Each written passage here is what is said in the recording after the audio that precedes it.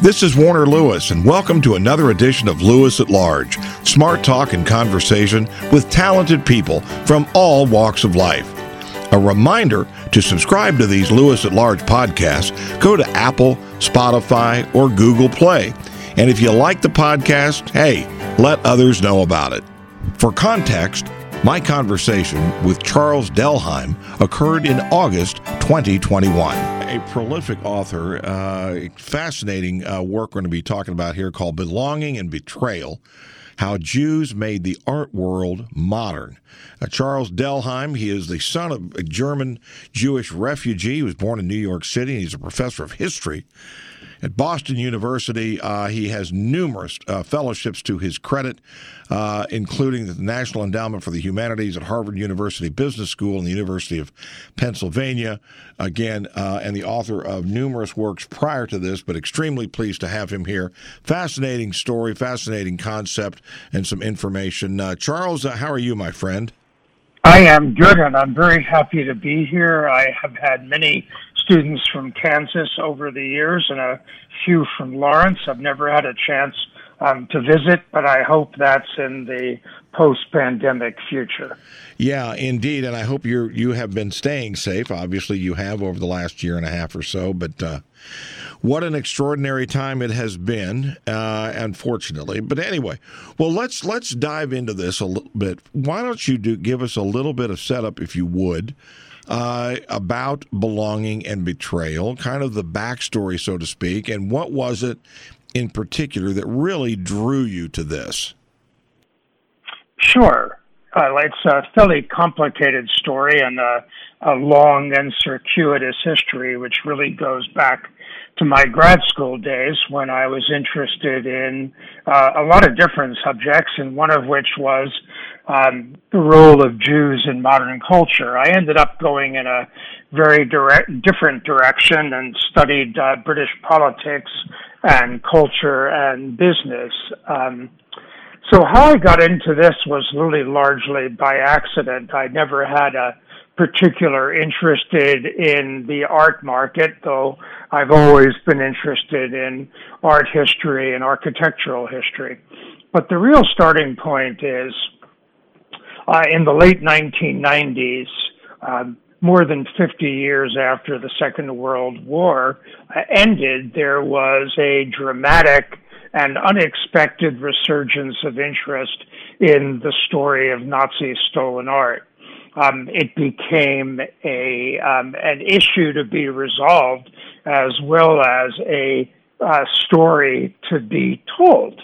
And partly because of my own cultural background and partly because I'm a cultural historian, I was drawn into this darkly enthralling story of how Nazis and collaborators ransacked Jewish art collections.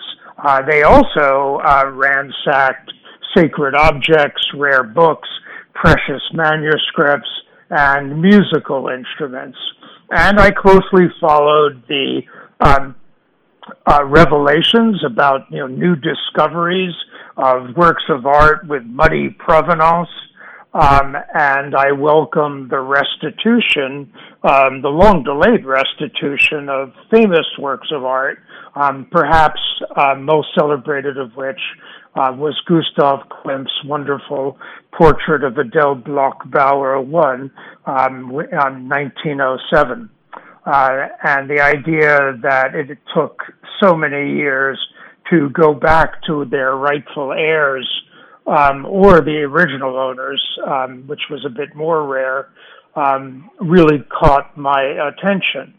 At the same time, though, as a historian, I felt that the wrong questions were being asked in certain cases. And what I became interested in was in understanding the backstory. That is, how did a cultural minority against all odds acquire so much great old and modern art in the first place?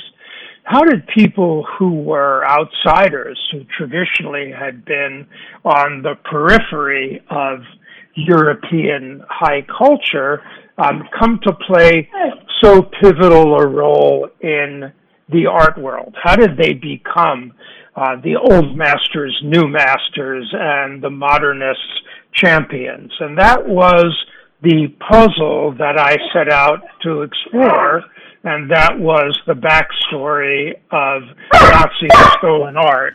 And what you hear in the background is our rather crazy 3.5-month-old yellow Labrador puppy whose interests are not at all scholarly, but who seems to have escaped from his crate, to which he is going to happily return. Yeah, well, anyway, sorry.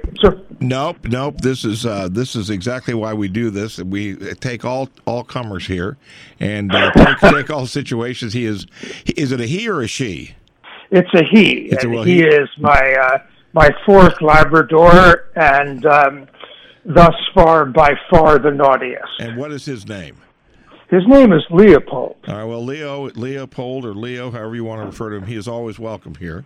Let me very nice of you. Okay, let me do some quick follow-up here. You say that, again, for sort of a semi-marginalized group, the ability to amass the art collections that were there and the various art. I'm curious as to, from the research that you were doing, the Nazis pillaging this, were they specifically targeting art, or were they targeting assets of all kinds, including money, bank accounts, etc., or was art, for some particular reason, their focus?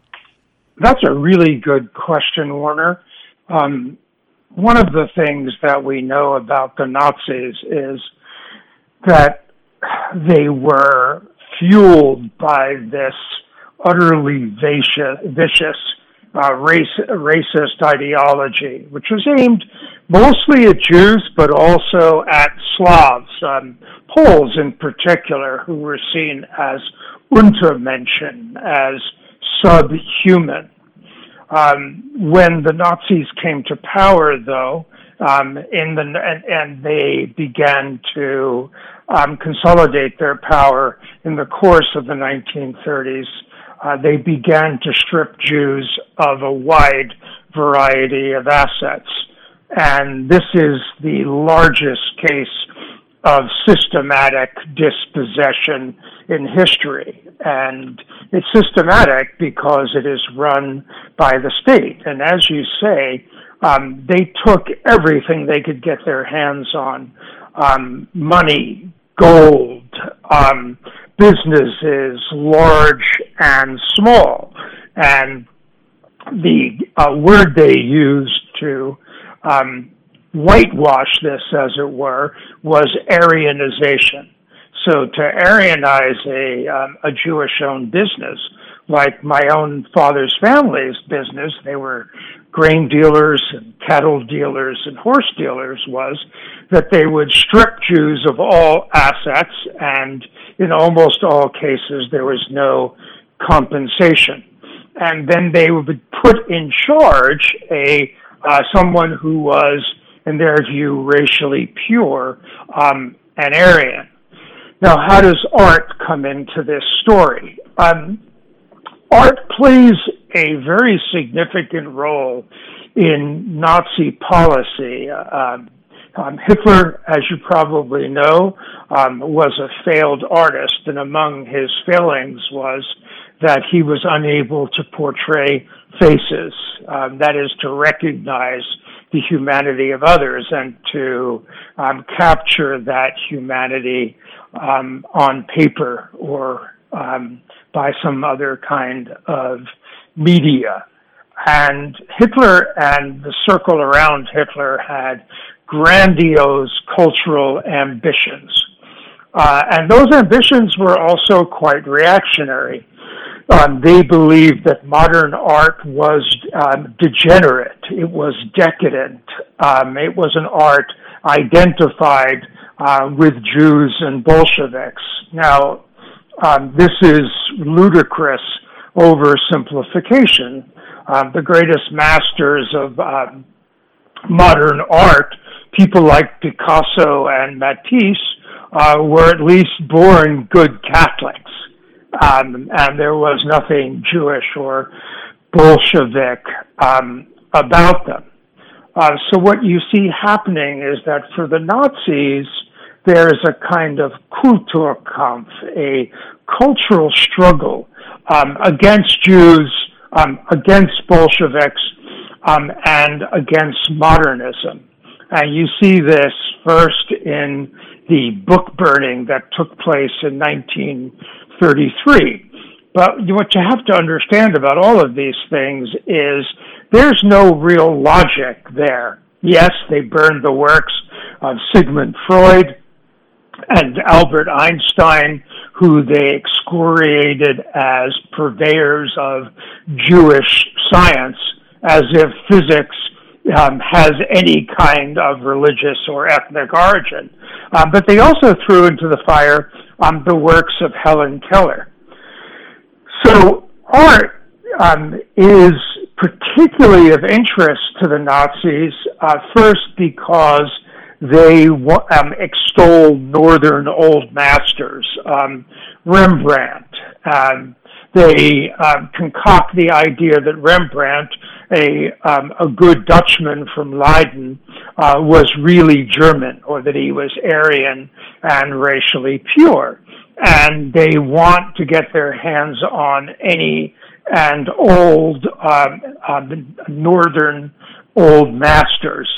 And if they were in Jewish hands, they were vulnerable. They could be taken.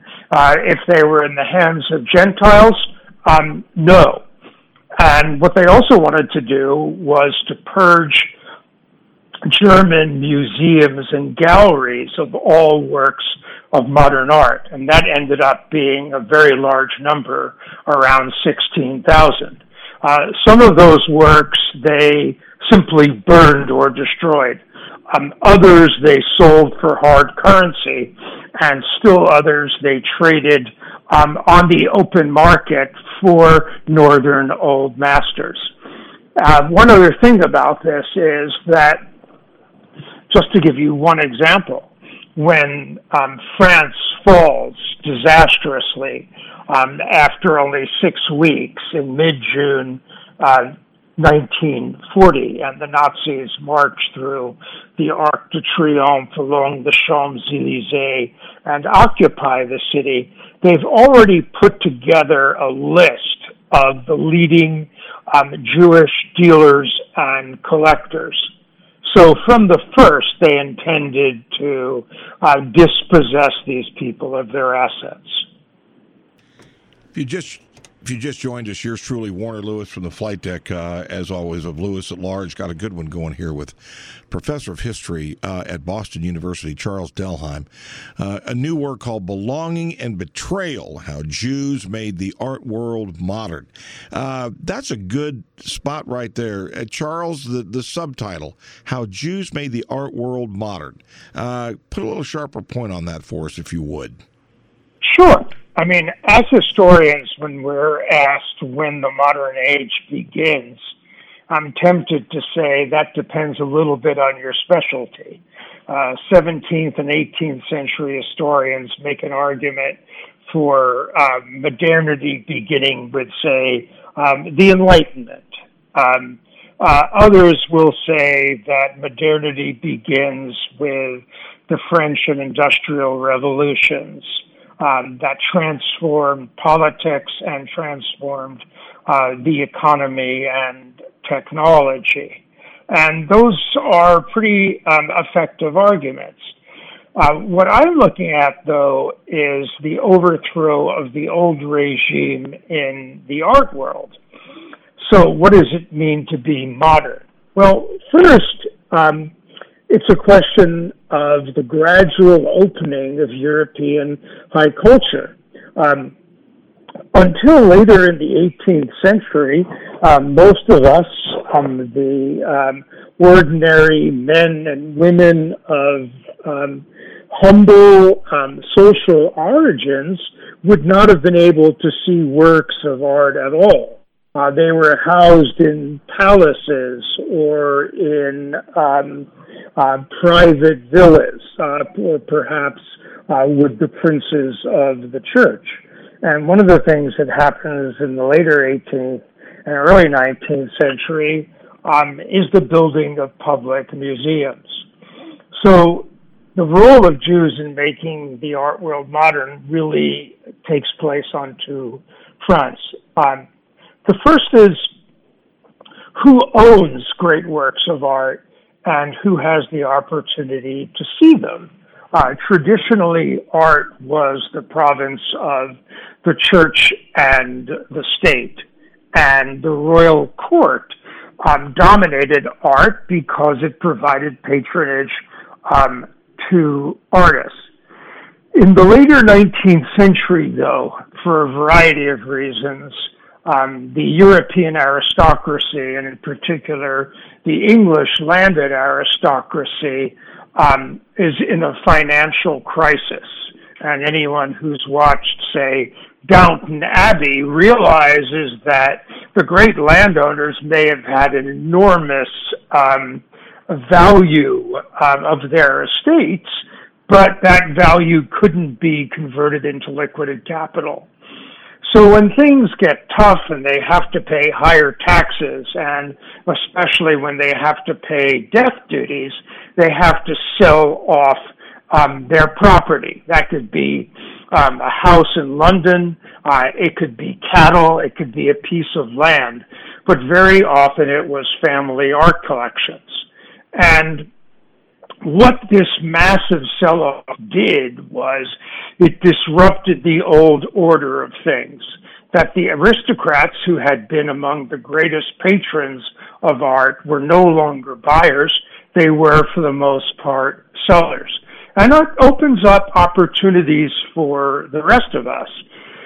And one of the things that I show is the role of Jewish entrepreneurs in engineering this massive transfer of works of art from the aristocracy to a new capitalist class, and from Europe to the United States.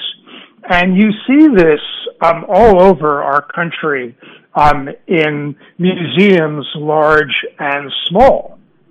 So becoming modern really means taking away certain hereditary privileges, opening up who owns art, but especially who sees art. So that's one front in the world of, say, old masters, historic sculpture, decorative art.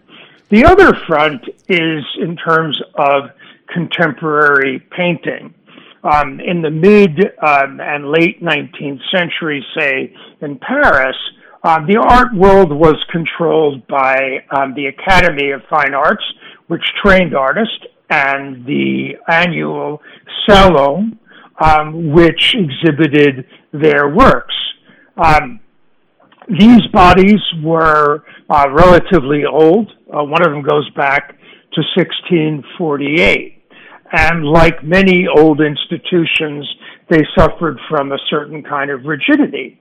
So when Edouard Manet and the Impressionists come along, and they are consciously departing from challenging this classical aesthetic, the Academy and the Salon are unable or unwilling to accommodate them. These people needed a new way to sell their painting. They needed a way to carve out careers for themselves.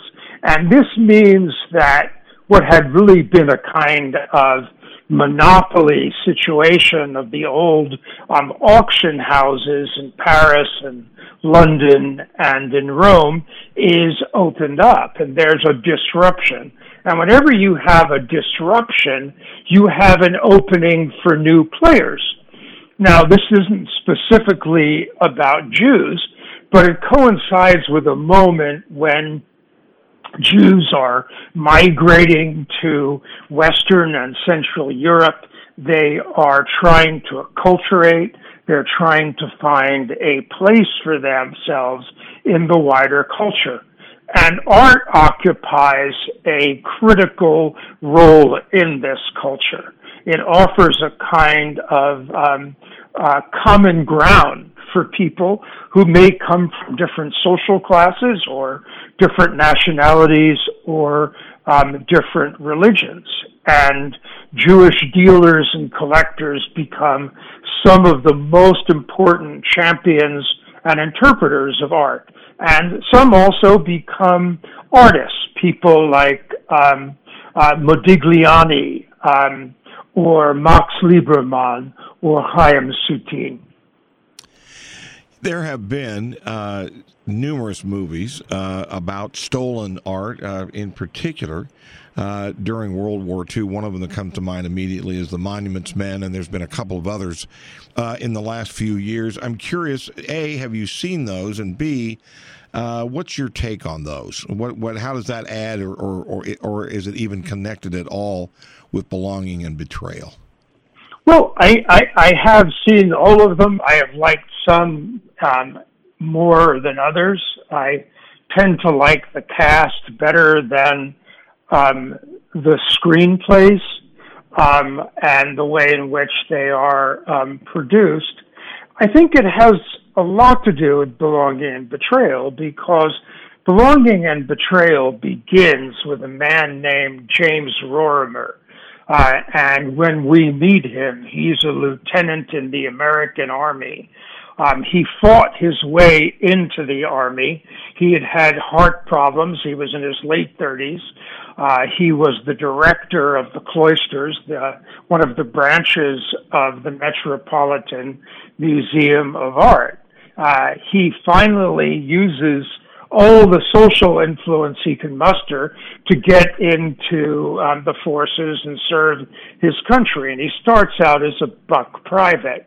But by the middle of the war, there is general awareness in Britain and America among the governing classes, among politicians and officials, that it's important to find a way to take care of monuments and also to be able to protect art. Now, at the time, they had no idea about the inconceivably large scale of stolen art. But Rorimer, who I start the story with, as I mentioned, goes to France, and he ends up in Paris, where he learns from various officials in the French museum world, some connected to the resistance, about the enormity of the dispossession of Jewish-owned collections. And with help from an extraordinary woman named Rose Valland, who was an assistant at the Jeu de Paume, this little jewel of a museum in Paris in the Tuileries Gardens, where she believed the Nazis had transported this stolen art. And with the help of a few other people and his fellow so-called monuments men, he begins to track this down. So I do tell this story at the beginning and the end of Belonging and Betrayal. Where the films tend to go off is, especially with Monuments Men, we learn a lot about stolen art. We don't learn very much about the stolen lives of the dealers and collectors and artists. And that's what I try to do in Belonging and Betrayal, is to correct this balance and to recreate the lives and works of the people whose art was stolen, so that this isn't simply a story about property and ownership, though that inevitably comes into it. It's a story of cultural ambition, of the desire to belong, to affiliate, to find a way into a world in which Jews were, and of course are, a minority.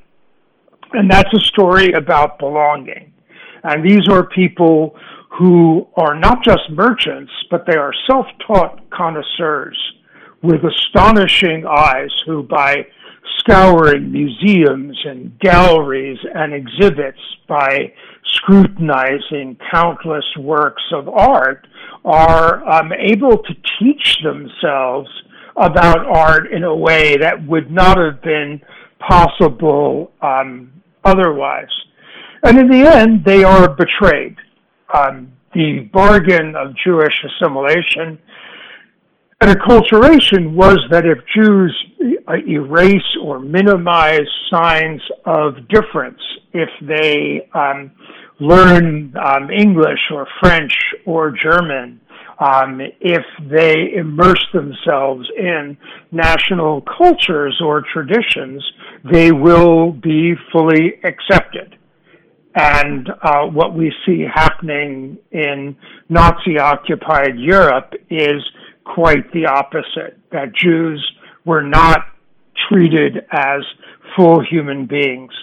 Their citizenship is taken away, their assets are taken away, and then, of course, as we all know, millions lose their lives.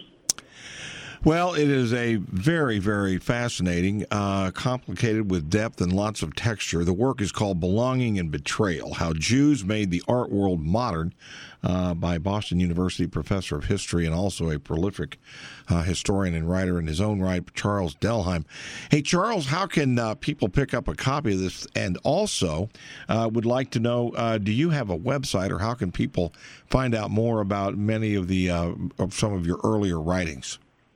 I'm afraid I'm not much of a self-promoter, so I don't have a website. I may end up having to put one together, but you can Google me like you can Google anybody else, and a couple of my other books, The Disenchanted Isle, which is about Mrs. Thatcher's England, and The Face of the Past, which is about the recovery of the medieval legacy in 19th century England, are available on Amazon, and people are welcome to write to me.